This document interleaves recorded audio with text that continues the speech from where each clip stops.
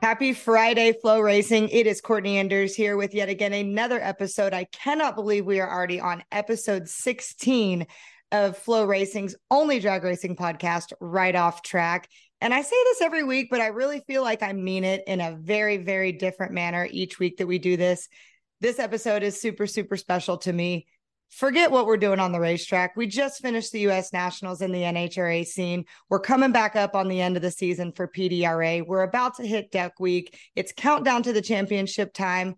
But sometimes that crap doesn't matter, right? What we do and why I love what we do is the people of this sport. And I've told you guys this before, but in case you have not heard me, first things first, I am a fan of drag racing. I grew up loving drag racing more than anything on the planet. Played sports, been into fitness, went to school, did the volleyball, cheerleading, all the things. But drag racing has been something so constant in my heart and in my passions. And the guest that I have today is a huge reason for that. And I am not blowing smoke. I am not fluffing this in any manner because I've told her this. She's probably sick of hearing it 1,000 times over and over again. But we have the winningest woman in motorsports, and we're going to talk about why that's important and why that's not. My lifetime drag racing hero, Angelle Sampey, is going to be joining us. We're not going to talk about her story. I'm going to make this very clear here, guys. Sometimes y'all give me a little shit, tell me it's rude. I need to introduce the Flow Racing audience to what they've done on the track. Listen, Google her. She's Googleable. She's done all the things. She's a champion time and time again. I want you guys to get to know the woman behind the wheel, 2, 4, however many it may be. But I'm going to bring her on without further ado. My drag racing hero, Angelle, thank you so much for taking the time to come on Flow Racing's Right Off Track. Thank you, Courtney. I'm glad to be here. And thanks for that wonderful introduction. Even though people say you may not have introduced me, I really am proud of every word you just said because you and your sister I look up to you guys too, as well. I know that you came along after me because I could probably be your mom. I'm old enough, but I love you guys just as much. So thanks for all that. I appreciate that. And again, like I said, I know you probably get sick of it, but we all get into this sport for the reason of the sport or whatever the person's passion may be. We get into something because we love what that is. But I think the people, how we're treated, how we're perceived in this sport matter in the longevity of why we're here. And this wasn't on my agenda of things to talk about, but I'm going to bring it up here. As a kid, going to these races, standing behind the ropes, waiting to get autographs, getting pictures. You know yourself, there's some that are more friendly. There's some that aren't. We're busy. There's things going on at the racetrack where we may be perceived as they didn't take time for the fans. But I've got to tell you, a huge part of the reason why I've always been a fan of yours is because you make that time for it. And now that I'm on the other side of the rope with you, here you are still making time for me on this podcast that's ever growing and Flow. And I just want to be able to introduce you to the Flow Racing audience because we're new to drag racing. And anybody who's done anything, picked up a National Dragster or Drag Illustrated, they know your face, they know your story. But if we're catching somebody in between watching the Road to Eldora or the Million or whatever it may be, they may not know who you are here. So I'm going to give you just a brief second here to kind of give us a synopsis of, let's give us your resume. You're a 3-time champ, all the things. So what makes you so great to girls like me on the racetrack? What have you done on the racetrack? Well, I don't feel like I've done anything more than, my counterparts out there that have won races and championships. I'm just another racer. I know you understand that completely. I've been racing motorcycles since I was 6 years old, started on dirt bikes and then moved to street bikes and drag bikes. I have a passion for motorcycles that is never ending. It's pretty ridiculous how bad it is. But anyway, I just wanted to race. I wanted to race motorcycles. Unlike what you said, I'm not a huge drag racing fan. I have become one over the last year, and we'll talk about that later, I'm sure. But I'm more of the racer, I don't like to go to the racetrack and watch the races. I like to be on the racetrack, and that's pretty much in everything that I enjoy doing. I don't like watching anything. I like doing it. So I was introduced to the sport many, many years ago when John Myers was racing pro stock motorcycles, and it became a goal of mine to become a pro stock motorcycle racer. I had a feeling that I would win a race or two. I hoped and dreamed to be a champion. I did not really know how successful my career would be, but I have to give all the credit to the people I surrounded myself with. So as you know, drag racing is not a one man or one woman sport. It's we need a whole crew, a whole team of people behind us, whether it's from PR people to mechanics, crew chiefs, team owners, coaches, mom and dad, brother, sister, everybody. I mean, it takes the whole scenario to make it happen. And I was fortunate enough to have a ton of positive people around me. So you said you called me the winningest female in motorsports. I don't want to get too ahead, but your sister and I are tied now, and I definitely consider her the winningest already. I don't know why they don't just give her the title.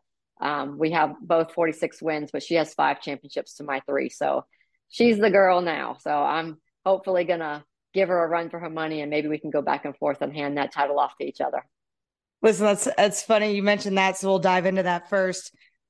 I have a unique view in this sport, and I think that that's why this podcast is so important to Flow Racing, is because I've been in the cars, not in a professional sense, but my view has been I've been there the whole time. And there's a lot of people who think that I just travel along and hoot and holler when Erica wins or whatever it may be. But I found my place in this sport because of all of the different avenues that I've been able to witness. And I've got to tell you, with my sister, and those of you watching this, my sister Erica Enders is a 5-time pro stock champion.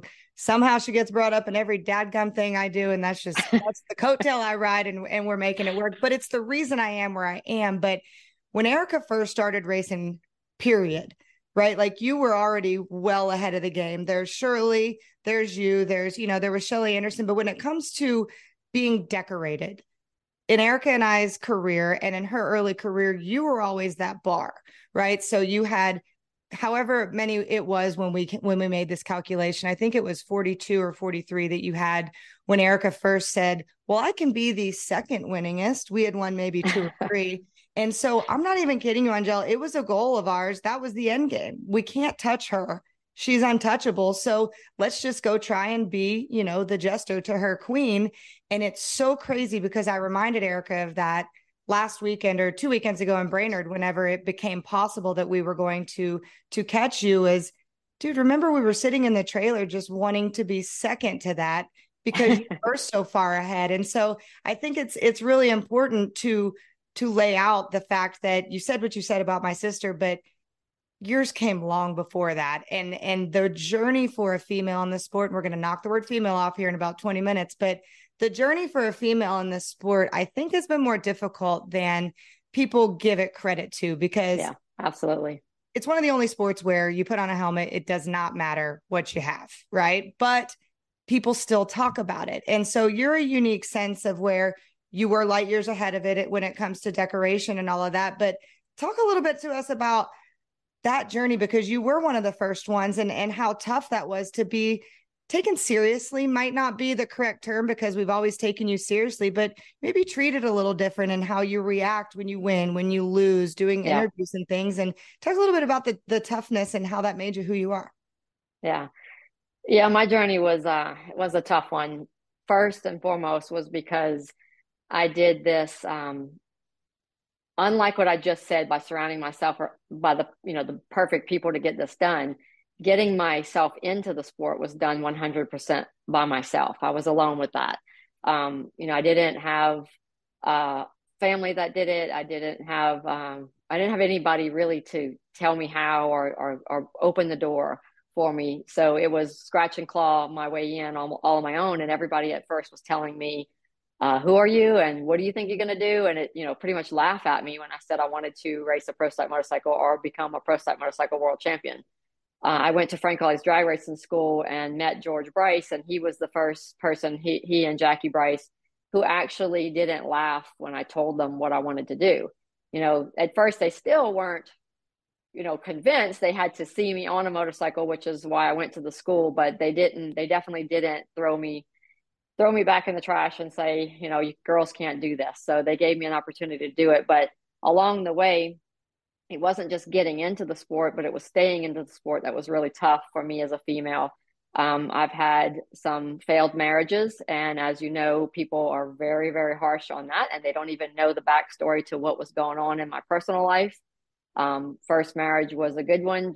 We grew apart with me traveling. Second marriage was a terrible one. So that was rough. That put a lot of stress on me. It almost broke me completely, with the name changes and trying to stay out there as a female who was alone. So I was traveling to the races alone, going back to my hotel rooms alone, of course, eating dinner with my team at the restaurants and stuff like that. But then when it's time to go away and you're alone, I think as a female, that's a lot harder than it is for guys. And then, a lot happened where I retired and came back. But I think the hardest part for my entire career was coming back as a mom, because then things changed for me personally and mentally. But it was even tougher to get on that airplane and leave, because now not only was I just leaving my empty house, but I was leaving my husband and my daughter. And leaving my child behind was the part that was the toughest out of the whole career. I mean, winning championships, winning trophies, putting up with the naysayers and the haters was nothing compared to getting on an airplane and leaving my baby at home. So that's all part of, what I've had to go through. Of course, there's a ton more I could tell you about. Ask away if you want to hear it. But that was probably the roughest part for me, is the traveling, the journey alone. My husband comes with me as often as he can. We can't really afford for him to do a whole bunch, but it's still today the hardest part of what I do. It Just is. getting out there. I'm glad No you brought family at that the up. racetrack. Yeah, well, we have a little weird family, but I'm glad you brought that up, because that's something I think that people almost, it's like taboo that we don't talk about, right? These guys out here, they can go through marriages, they can go through situations and really kind of do it under the radar. And my sister's been through it, Leah's been through it, I've been through it. This life out here, as the female being out here on the road, leaving that home, it takes a hell of a sturdy situation to do that. But the name changes, that I go from experience on our deal with Erica's, we kind of tried to let that go silently, but you've always taken things just yeah, there's head on. people that won't let it go. They won't let it go. And it's, they find this one thing that they think is gonna hurt you the most, and they just keep throwing daggers with it. And I'm so over it. I don't care anymore. I'm proud of what I went through and what I learned from those mistakes. And I am who I am today because of it. I got it right with my husband on the third try, and things are great now. But people they don't let that kind of stuff go for some reason. They don't. I've always respected that you take it head on, and in dealing with that and how we were going to deal with it, used you as an example. But I want to talk about your daughter. So your daughter, you said you come back as a mom, right? You're one of the only people that I can think of, minus the, I think her name is Christy May, the volleyball player who played in the Olympics, had a kid, came back and did it. But there's not a lot of women in any sport that can balance that. You're a champion, you're all the things, you retire, you go find your happiness, you go find your personal zen, whatever it may be, you find a great man, have a kid, which you've always wanted to do, and figured out a way to balance that within yourself, but also use that as a way to let your daughter watch you as a positive role model to chase your dreams. I've seen it. I've seen you get emotional on stage. I've seen her so proud of you. And did you ever think when you retired that you would be coming back as a role model for your own daughter on that stage? No, absolutely not. As a matter of fact, when I had her, I swore that I would never go back to racing, because being a mom was such an amazing thing. There's no replacement for that. All the championships, all the trophies I could give it all back, just for her. There's no way I would give her up for any of that. But yeah, it's a tough decision on a daily basis for me. I decided to come back, not on my own choice, not even on my own terms. The team that I was racing for before, their driver quit in the middle of the season, or rider, whichever one you want to call, a bike guy. And they needed me to come back for just a couple of races until they could find another person to take over the seat. And I did not want to do it for many reasons. The biggest reason was because I was afraid. I'm a mom now. I have a lot to risk, and I didn't want to get hurt. And I just didn't know if I could do it. It had been 6 years since I even sat on a motorcycle, so I didn't know if I wanted to try it again. They asked me just to come out to a test session, see how I liked it, see if I could still do it, and we'd go from there. And of course, that was like offering a drink to an alcoholic. So as soon as I got on that motorcycle, and I happened to have my baby girl standing right behind me, she was, I think, almost 3 or 4 years old when I came back. And I was petrified. I was trembling and shaking, but I got the motorcycle down the racetrack fairly quickly. I think it was like a 786, I mean, a 686 on my first pass back after 6 years, which was pretty remarkable. And instantly, wanted to do it again. It was supposed to be a 2 race deal. It ended up being, I never got off the bike. But still, I struggled every single time, even to this day. I struggle with every time I leave home, especially now. She's 12 years old. She's 12 and a half, but she acts like she's 16. And I wonder, am I doing the right thing? I should be home with my babies. I have 2 daughters now. I adopted one. Should I be home? Am I being selfish, chasing my dreams, going out racing? Is that a selfish thing? I should be at home doing the mom thing. But I'm trying to find a happy medium, because I do believe that separation from each other is important, because Ava and I were not separated for the first 4 years, not even for 1 minute. And it got a little rough. But I think her having time away from me is important. And me being able to show her what's possible when you surround yourself by the right people and chase a dream with all your passion. So instead of her reading magazines or watching videos, she actually gets to see it. But it doesn't make it any easier when I have to leave her, and she calls me, which just happened at the last race. She calls me crying her eyes out because she had an issue, a personal issue with a friend that upset her, and she needed her mom, and I wasn't here. Of course, thanks to FaceTime and cell phones these days, we can bridge that gap. But I'm still not home. I'm not home to give my baby a hug if she needs it. But like I said, I struggle with it every day. I'm hoping I'm making the right choice. It is what it is. This is what I've chosen. She seems to be okay with it. And I talk about her a lot because Maya, my adopted daughter, she's really good with all of it. She loves that I race, and she's okay with me being gone. But Ava is a little bit more attached, and she told me, "I thought you quit racing, Mom." When I went back this year. "I thought you quit." I was like, "I did quit. I'm not actually competing this year." And then now I am going to be competing. So we're starting all over again. I think I'm going to reiterate it again. I just don't think that people give enough credit. Not that you need it, because you're happy in all of the areas of your life, but I don't think that people give enough credit for that balance that it takes, because there's so few of you that have actually attempted that. And so one more question about your kids real quick. Drag racing seems to be generational. It seems to be in the blood. People want to do it. Mm. Do either of your children have any desire to do this, or does the buck stop here with you? I think it stops here with me. They don't show any desire for drag racing. They both have motorcycles that they ride at home. Ava has mentioned the junior dragsters, but just because we don't have any, and we're not there.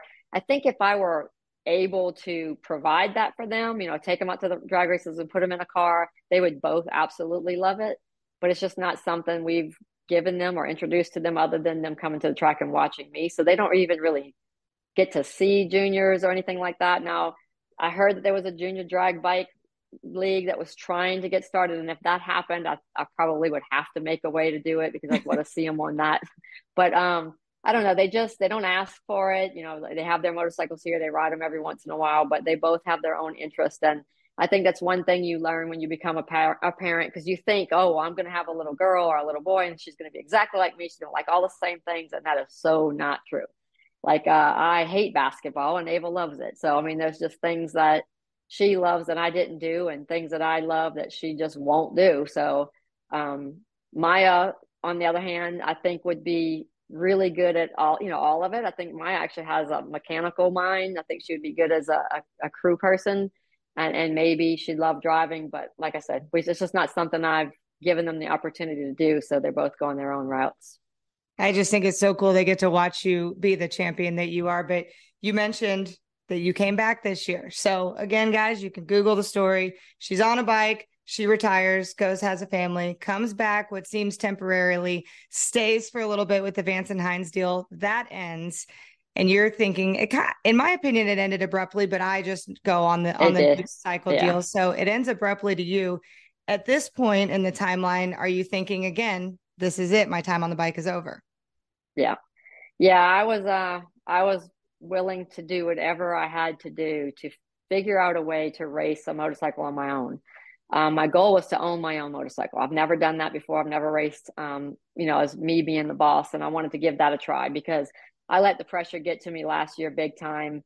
I was sinking in quicksand, mistakes after mistakes, and I couldn't bring myself out of it. I kind of knew, it was performance based. And if I didn't get my head out of my butt and start winning races, I was going to lose my ride. And that's exactly what happened. And I just couldn't dig my way out. But so when I figured that out, like I just blew the best opportunity of my life.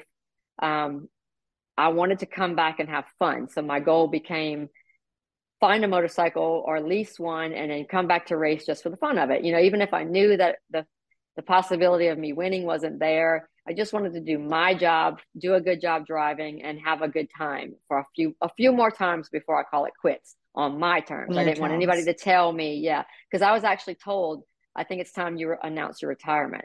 Like who tells you need to announce your retirement before you've even said you want to do that? And so that kind of lit a fire under me, and I was like, I'm not retiring. I'm going to figure this out. But then the mission thing came along. I hope I'm not going too much ahead this for is you. perfect. But we're going right in the yeah, timeline. yeah. So I got a phone call from my sponsors who I was with the Vance and Hines team, Mission Foods, Mr. Gonzalez and Satish and all the good guys at Mission Foods. And they wanted me to become the spokesperson for the Mission Too Fast, Too Tasty NHRA Challenge.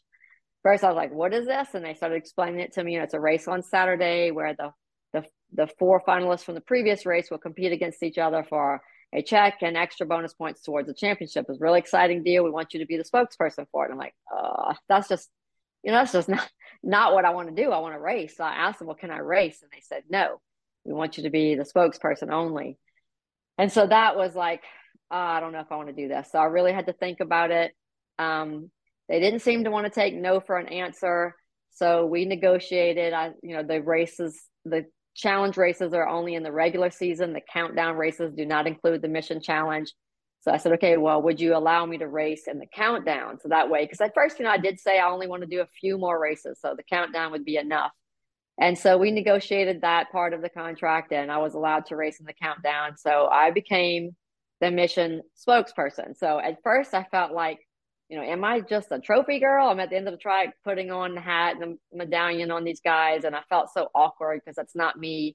But they wanted me to do social media and stuff like that about the race and about who was winning, what was happening. And at first, oh my God, Courtney, it was terrible. Like I didn't know how to interview anyone. I didn't know what to ask. I felt so stupid. You could tell if you go back and look at my beginning videos, they were horrible. I felt like the guy on what's that show? And he says, I don't know what to do with my Ricky hands. Bobby. That was me because I just didn't know what to do. And then I somehow got thrown into a Moto America race where I went to the road racing and got just thrown into the pits and interviewing these riders who I didn't know the riders. I didn't know about road racing. It was crazy.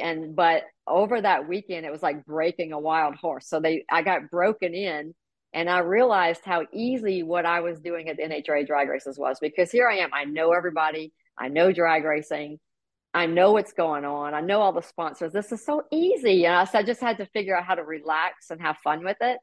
And so what happened over the year was I started to really become a race fan. So that's when now I am a race fan, and before I wasn't. And I became really close friends with a lot of the drivers who I just knew before, but now, I get to hang out with a lot of them. I've seen, probably just like you, I've seen a bunch of behind the scenes stuff at NHRA now. I go up and sit with Evan and watch all the stuff that goes on back there. I love the TV trailer. I just love the sport now. I love everything about it. And I feel so blessed to be there, even though I'm not getting to compete. But anyway, back to I'm going to race in the countdown. So as I'm figuring out which bike am I going to rent or buy, or what am I going to do? And I had lots of options. I talked to just about everybody out there, and everybody was wanting to help. All the guys who owns motorcycles wanted to help, but I kept calling Antron to find out from him, which one do you think? This is what Matt said. This is what Corey said. This is what Chris said. And I was telling him, and every time I talked to him, he'd say, Angelle, I don't want you to race a pro stock bike anymore. I think you need to try cars. And he just kept telling me this. I'm like, oh my God, as if I'm never going to race a car.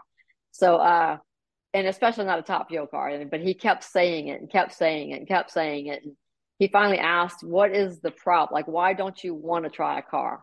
And then here we go again. It was back to, I'm afraid of it. And so he started just, telling me the differences. He's like, Angelle, you're doing 200 miles an hour on a pro stock motorcycle with nothing protecting you? Why are you afraid to get in a car with a roll cage and seatbelts and all this stuff? I don't know. I guess it's just the fear of the unknown. So I finally eventually said, okay, I'll try it. And then we put together some situations where I was like, all right, we're going to test. And Jasmine Salinas' car is what I did. So we went and did that, ended up getting my A fuel license, and absolutely fell in love with being strapped inside of a dragster. So motorcycles is I've been there, done that, and four wheels is my new future. I said in an interview recently, I feel like I've been reborn in drag racing. So I'm starting all over from the beginning now. I think it's kind of crazy that you almost just repeated yourself with an X factor of being something, even from the interviews, because I feel the same way that you do about the interviews. I've tried to find my place in the sport for 20 years of where I wouldn't just be somebody's sister or somebody's PR rep and really have a voice of my own. And the first time that they made me do a podcast or do an interview, I go back and look at them now. I'm the same way. I could just throw up when I watch those because I'm like, who let me speak? Like, that's crazy. You've got to just throw yourself out there and do it. For the record, I think you do a great job. I didn't watch your first one by any means, but before I get into this Antron stuff, please don't.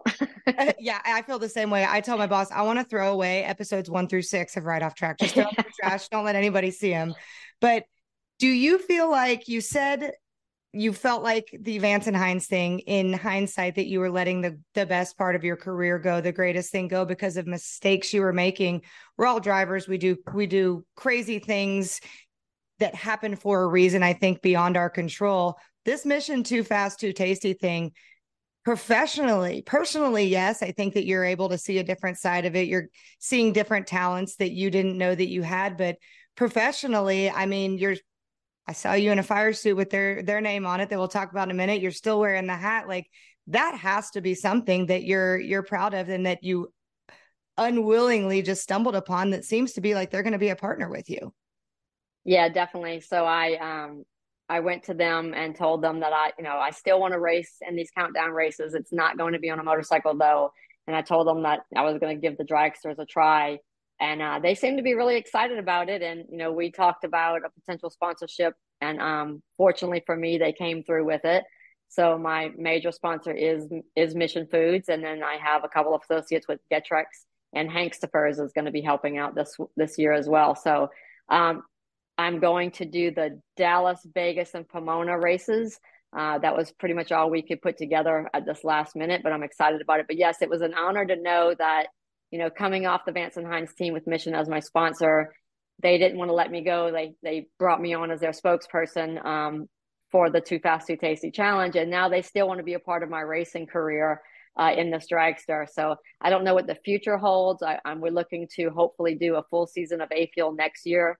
And then I would start testing for Top Fuel with the ultimate goal of racing Top Fuel in 2025 if possible. But it is a really good feeling, like you said, to know that I did a good enough job for a sponsor, because I really tried from the very beginning. And it wasn't just because they were sponsoring me, helping me race, so I'm going to promote their product, but I actually have always used Mission products and love their products. And once I got to know everybody at the company, I fell in love with them because they are just race oriented. Mr. Gonzalez is probably the biggest race fan and racer that I've ever met in my whole life. He's involved in every form of racing there is. And they're just a fun bunch of people. If you've ever looked at the social media pages or missionfoods.com, they do a lot of really funny and fun stuff with all the racing that they're involved with, especially the cars. I'm trying, not the Formula One, but IndyCar.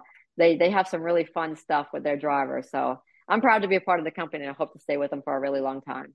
I'm glad they've invested so much in our deal. I said this the other day, kind of jokingly, this isn't an NHRA podcast, so I feel like I can say this, but I feel like we say the word mission more than we say the word Camping World because of how many times these Too Fast, Too Tasty deals are going on. But it's great. They picked an awesome spokesperson with you, and I'm so glad they're continuing. Thank you. But on this Antron front, now I'm going to dive into this Antron front. You said you kept going to Antron, and if you're a Pro Stock Bike fan, you know the history of you two. He raced there before Top Fuel. If you guys, I guess we probably need to explain that, huh? But why, on a personal level, why was his opinion so important to you, and why did you want to team up with him in this next venture of your career? So Antron and I have been friends for 26 years now. We met when he attended Frank Hawley's drag racing school, and I was teaching there with George Bryce. So I actually taught Antron how to ride a pro stock motorcycle. And then he became a very fierce competitor of mine when he was on Team 23 and I was still with Star Racing. We were very good friends off the track, but fierce competitors on the track. And then when I lost my sponsor with Winston and we were struggling to find more money to keep racing, we ended up calling it quits and I was sidelined. Didn't know what was going to happen. Didn't know if that was going to be the end of my career, but I made an announcement that I wasn't going to be racing anymore due to lack of sponsorship. And Antron called and he said, "Oh, you're going to race." He said, I have an extra motorcycle. He had just bought another motorcycle for himself. He was going to be switching from the bike he was on to a newer one. And he had enough money to race a full year for himself, but he figured he would have enough money to put both of us out there for at least half the season. So by the goodness of his heart and wanting to, keep the sport, he says that I needed to be out there for the class. So he I wanted to agree. make that sacrifice to keep me out there, put me on a motorcycle, and lo and behold, it worked. And we got the Army sponsorship just a few months later after he and I started racing on Team 23 together. So the U.S. Army called. They were interested in the two of us. They brought both of us on board with Tony Schumacher. And we had that sponsorship for, I think, 4 years, 2003 to 2007. And that last year when we lost the Army deal is when Antron was transitioning to Top Fuel. And then that's when I was sidelined again due to lack of sponsorship and ultimately decided that I was done racing and took the 6 years off and thought that I wasn't going to come back. But my relationship with him grew every year. I mean, we've just been great friends. He's probably one of the most important people in my life just because of how awesome he is. And anybody that knows Antron loves him.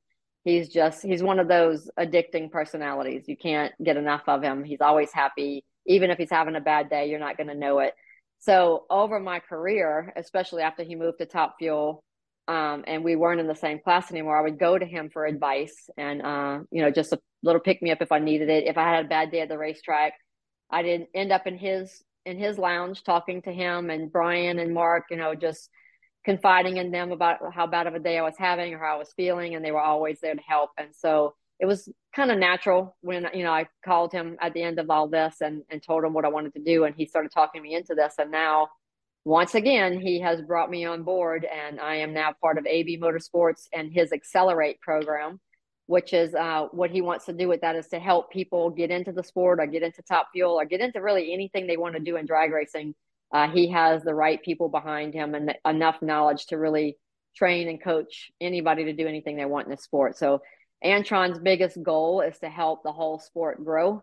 And he feels with the Accelerate program, he can do that. And I'm the lucky first person to be part of that. So AB Motorsports, here I am, A Fuel headed to Top Fuel, hoping we can make that happen.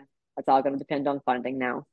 I think it's so poetic given where you guys started it and where it is now. And I couldn't agree more. He was on this podcast maybe 4 or 5 episodes ago and same deal. It was like 7:30 in the morning. We had to film it and he was hell bent on fitting it in. And I'm like, we can do it on another week. It's not a big deal. This isn't, no, I'm going to do it. He was chipper as ever. I was still sipping my coffee, barely waking up. I think he is so important. I want to know like I tell him, whatever happy pill you're on, I want it. Dude, but he's awesome. He's just full of energy all the time.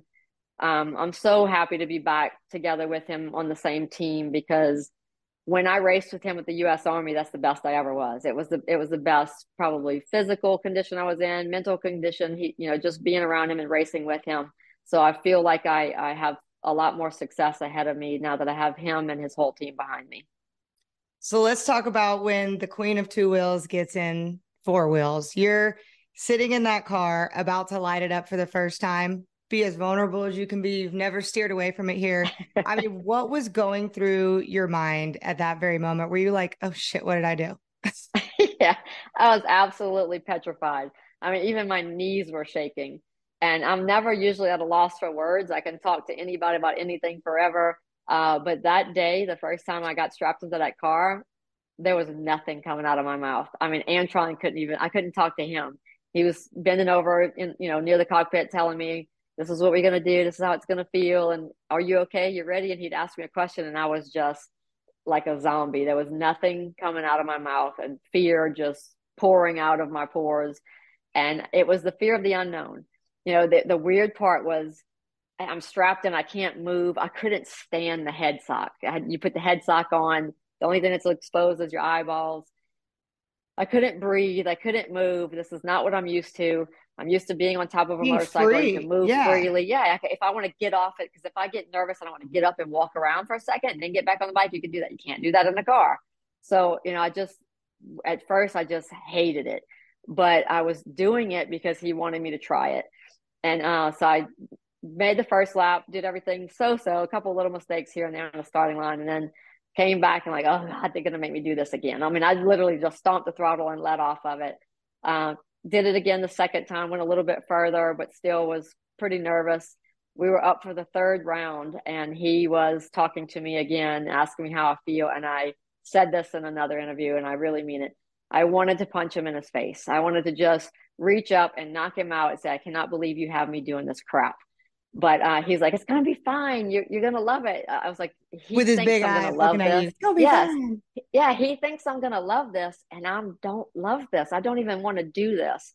And so I went out for the third round and went a little farther. And I'm like, and I could actually process the information a little bit more, because the first two rounds, I don't know what happened.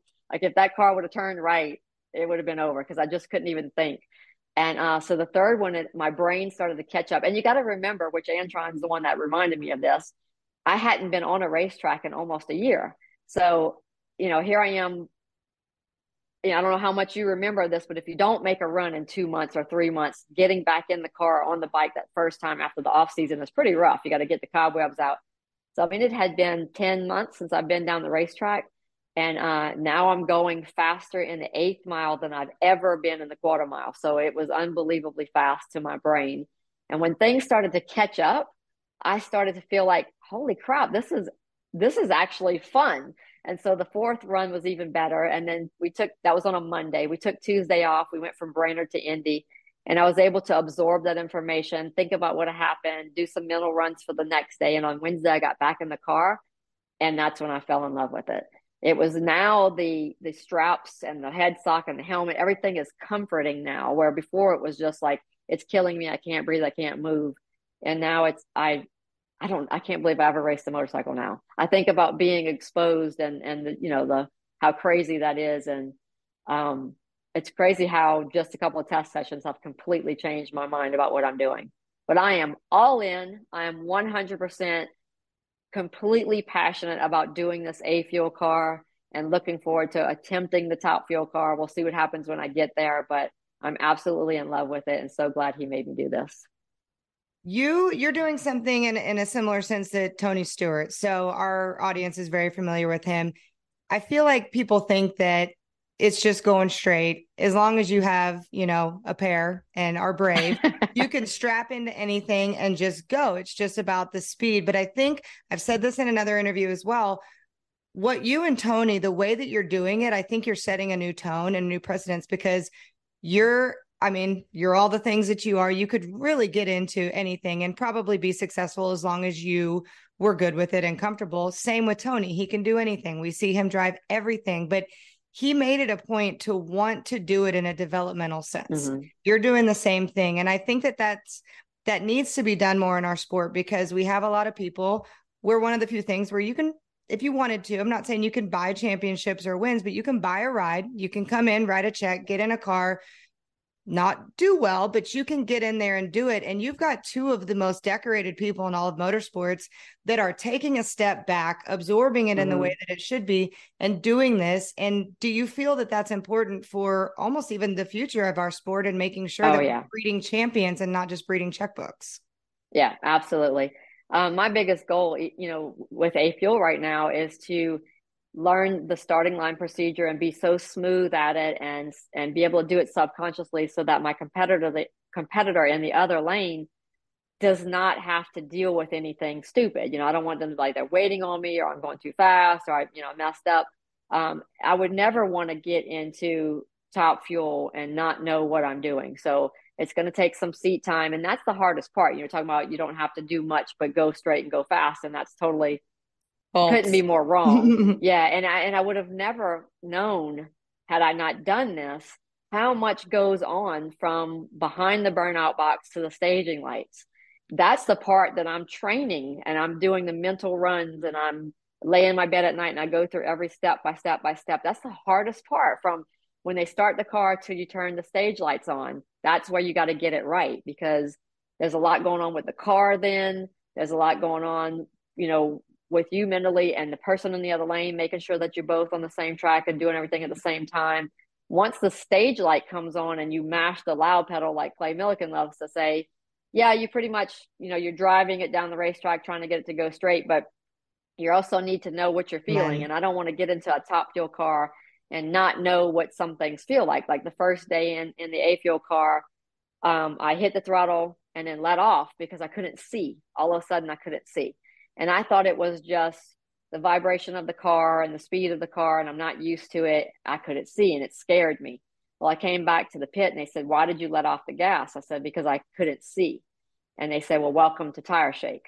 So I didn't know that that's what it was. And I was like, "Oh, thank God that was tire shake," because I thought this is what it's going to be like. And I'm like, I can't, how do they do this? And so the second run, I was able to go a little bit further because we didn't have that tire shake, and I was able to see a little bit more. But then it did start to shake the tires loose a little bit. And of course, I started to not be able to see again. Third and fourth runs, that didn't happen. And so I was like, all right, now I know what that feels like at least. But I don't have any experience with, you know, a blower belt or, you know, anything happening. I did, oh, when we got to, actually, it was my third test session after the U.S. Nationals, my first pass in the car, left straight, went perfectly straight. I could see everything. It was smooth. It felt good. And then all of a sudden, it felt like I hit the brakes and the car threw me forward. And so when I got out, I told the crew guys and the crew chief, I said, something happened at the top end, maybe right around 1,000 feet. It felt like I hit the brakes. I didn't know if the parachute came out on its own, or I didn't know exactly what happened. And it ended up dropping 2 holes. So I was like, oh, so that's what that Wow. feels like.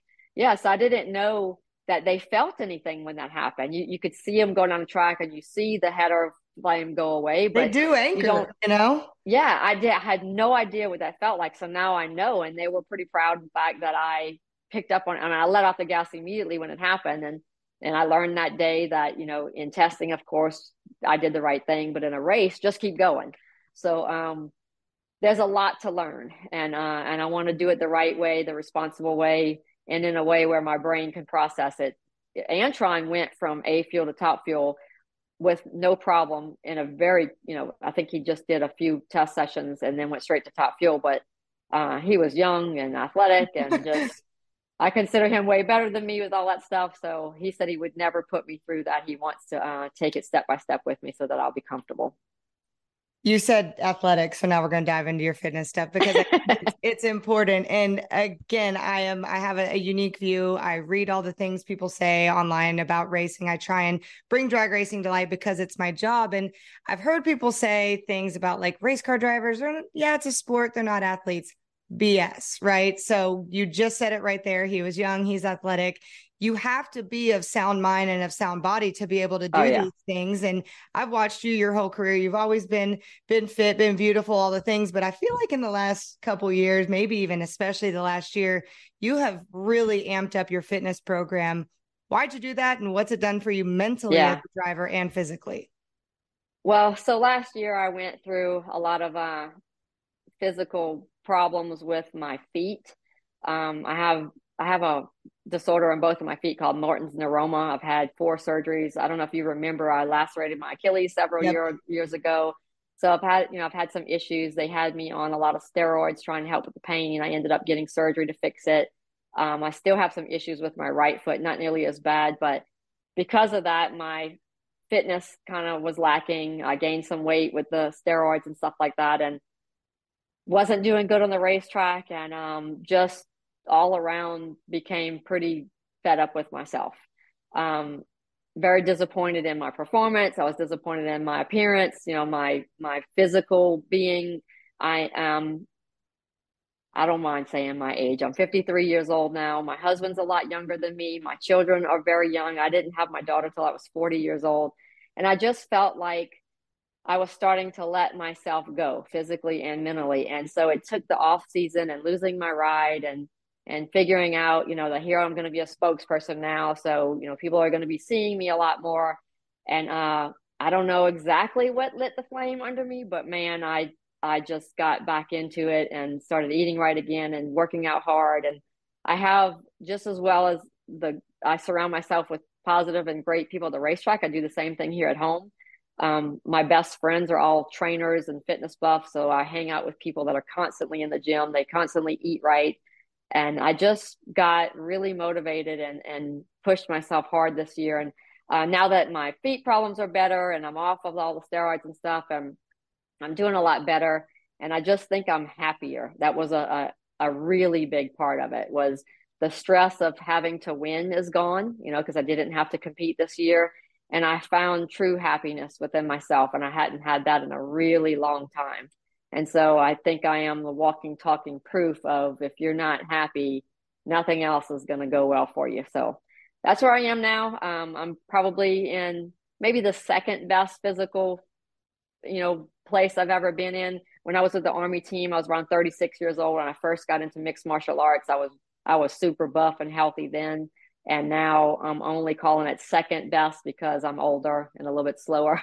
But I'm back into martial arts again, doing jujitsu again, and in the gym often. I think I had told you at the racetrack, one of the things that I did change was I'm not killing myself in the gym. I used to go at 4 a.m. and be there for 4 hours a day, and I was just overdoing. I think I was hurting my body more than anything.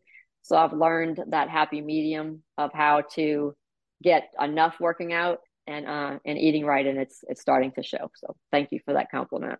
I think that it'll only transpire on the racetrack too. And we deal with this. This is another difference. I'm only going to hit on the woman thing one more time as we end this show, but it's different for us too, because I feel like a lot of these guys, they can look a certain way and still be strong or still be alert. But with a woman, it almost takes, you've got to be happy with where you are. And every woman feels a little bit different about that. It may be in the mirror, it may be how they perform. But I think that with your new venture too, and what you're doing and needing to be in a different place with your brain, something people overlook with the fitness stuff is, yeah, you may look better and be stronger, but it connects with your brain. And I think that that's only going to help you. And I think that you say you're 53. I still think you're full of crap. You're a witch or something, because it doesn't make any sense. But I think that I see it. You look happy, you look glowing. And I think that we'll see it in your new adventure there. But I'm going to transition to our last little segment here that I promised we would talk about. And then I'm never going to mention it again to you or my sister.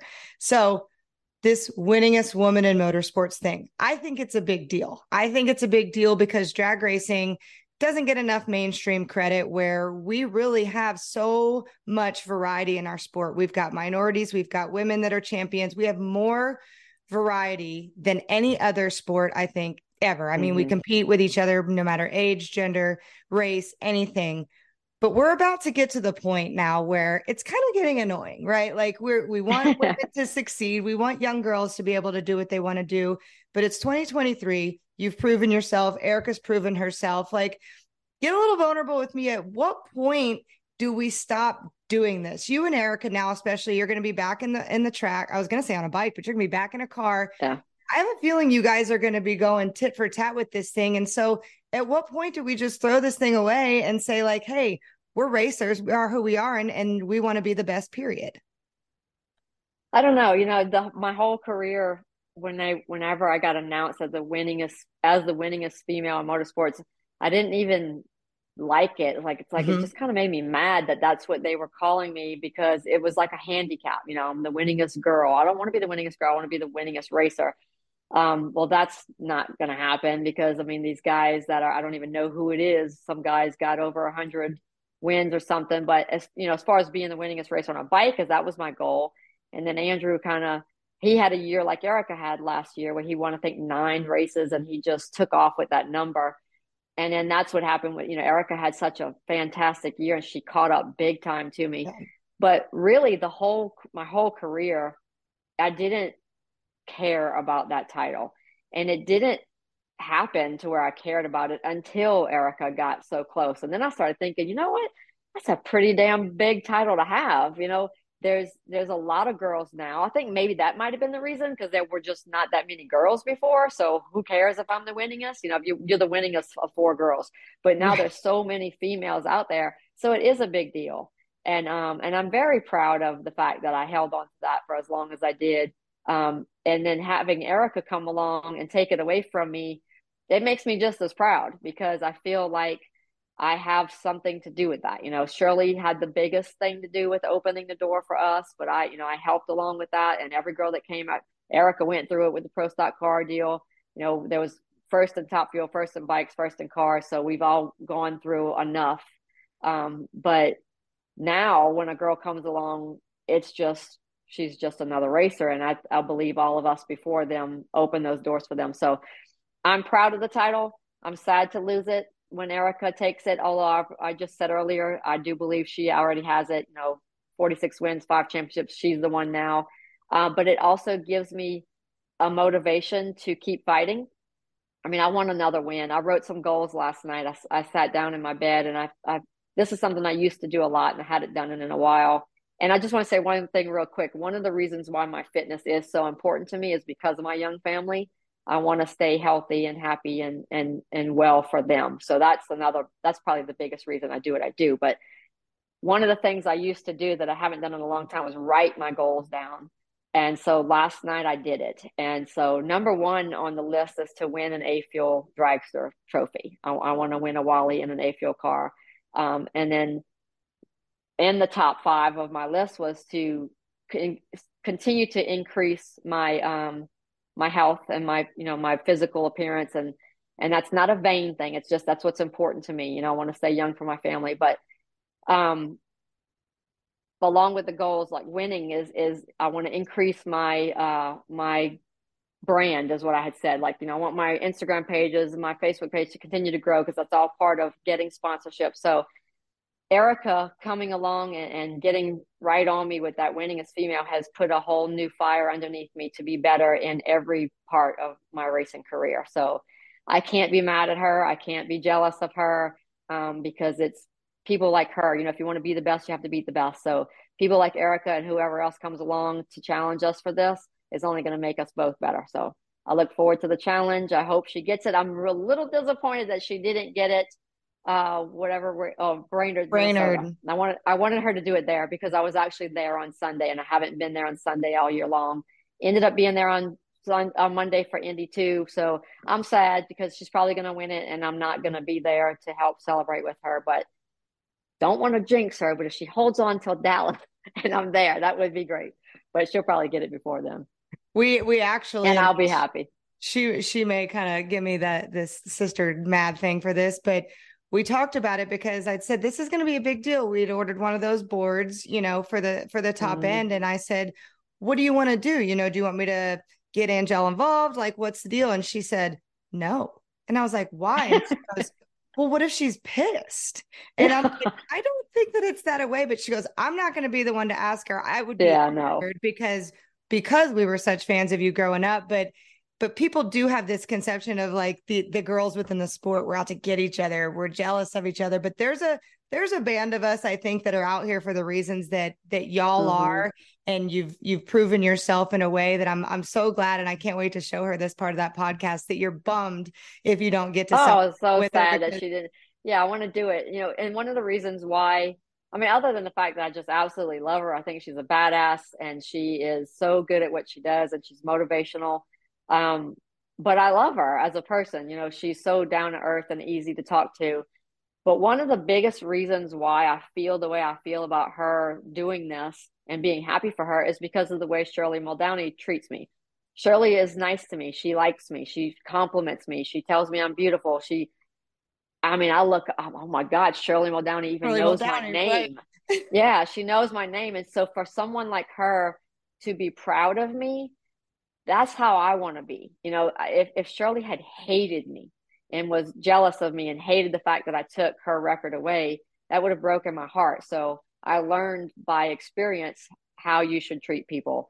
And Erica has done nothing bad to me. She's only out there working her butt off to be the best she can be. So I have absolutely no ill feelings for her doing this. I'm proud. I can't wait for her to do it. And then that way I can be motivated to come back and take it back. And we'll go back and forth. She's got many more years left in her. I'm sure she'll take it and keep it. But I had it for a while, and I'll just enjoy that. No one can take it away from me that I had it for those many years. Listen, poetically, like you said, I'd love for Erica to win the next few going out. It's the countdown. Every race matters, but how awesome would it be for you and her to be able to celebrate something together in Dallas? So we're going to speak that into That would be existence. so cool. I didn't even think of that. If she would win and I And you could win a win. race with her, yeah, that would be awesome. Well, I mean, that would be kind of, then we'd be tied again.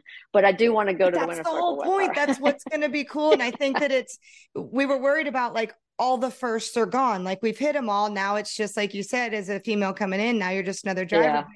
You coming back and you two being able to go back and forth. That's like 8-year-old Courtney is just like dying right now. She get, like you said, surely knowing her name. At the fact of you and my sister being able to do this and me being a fly on the wall, I'm so proud to even be in the mix of it. But I gotta tell you, I'm gonna wrap this up so we can get on the road and head to Reading. But I am so proud of you, Angelle. Like you just said about Thank you. Shirley and all of that, and Erica, watching what you've done with your career. I think 10-1, they give up, they go away, they say, no, I don't want to be the trophy girl. No, I'm not going to try something new. No, I don't want to come back after this long. No, you are just so headstrong. You are so motivated, and you are the true definition of a champion. That's why I've been a fan of you my whole life, but the sport does need you. Antron Brown is absolutely right. Thank you. And I'm so glad that I get to be there and be your friend and watch you go through this new part of your career. Yeah, it's a hard life. And I know Erica knows it and any It other is. female out there. It is a hard life, even for the guys. And they think, oh, well, we just get to do this awesome, fun, you get to go to all these states and you just drag race. And it's just such a fun life. And it's really hard. There's a lot, a lot more to it than people think. But as a female, especially, and I'm glad to hear you say that about me because, and I think a lot of fans feel the same way. But there are some people that are like, dang, when is she ever going to go away? Don't. There's those haters that just want you to go away. But I'm not here because I'm trying to stick my face into people's faces. I'm here because I absolutely love to race. I love everything about it. I love the sport. I love the people. My husband has even said it in the past. He wishes I was as happy everywhere as I am at the drag races. That's just my happy place. And I'm going to hold on to it as long as I physically and mentally can. And I'm so appreciative that I'm given the opportunity to do so. So thank you. I love you. I think you're doing a great job. I've always been a fan of yours Thank as you. well. I don't look at you as Erica's sister. I look at you as Courtney because I know everything that you've done too and all the things you're involved in. I'm really proud of you as well. Thank you. I really appreciate it. And let's plan on meeting like around 4:30 on top of a bowl in Dallas. What do you say? Mhm. Sounds good. I'd love it. I don't think I've ever won Dallas, as a matter of fact. So that Oh, would you be a get the good one. hat, you get the bell, you get to ride all over. It's a whole Yeah. thing. That'd be Awesome. Well, fun. good luck, Angelle. And anytime you want to come back on anything flow racing, you've got the microphone. I'll hand it over to you. All right. I appreciate it, girl. Thank you. Thanks, everyone. All right. Thanks.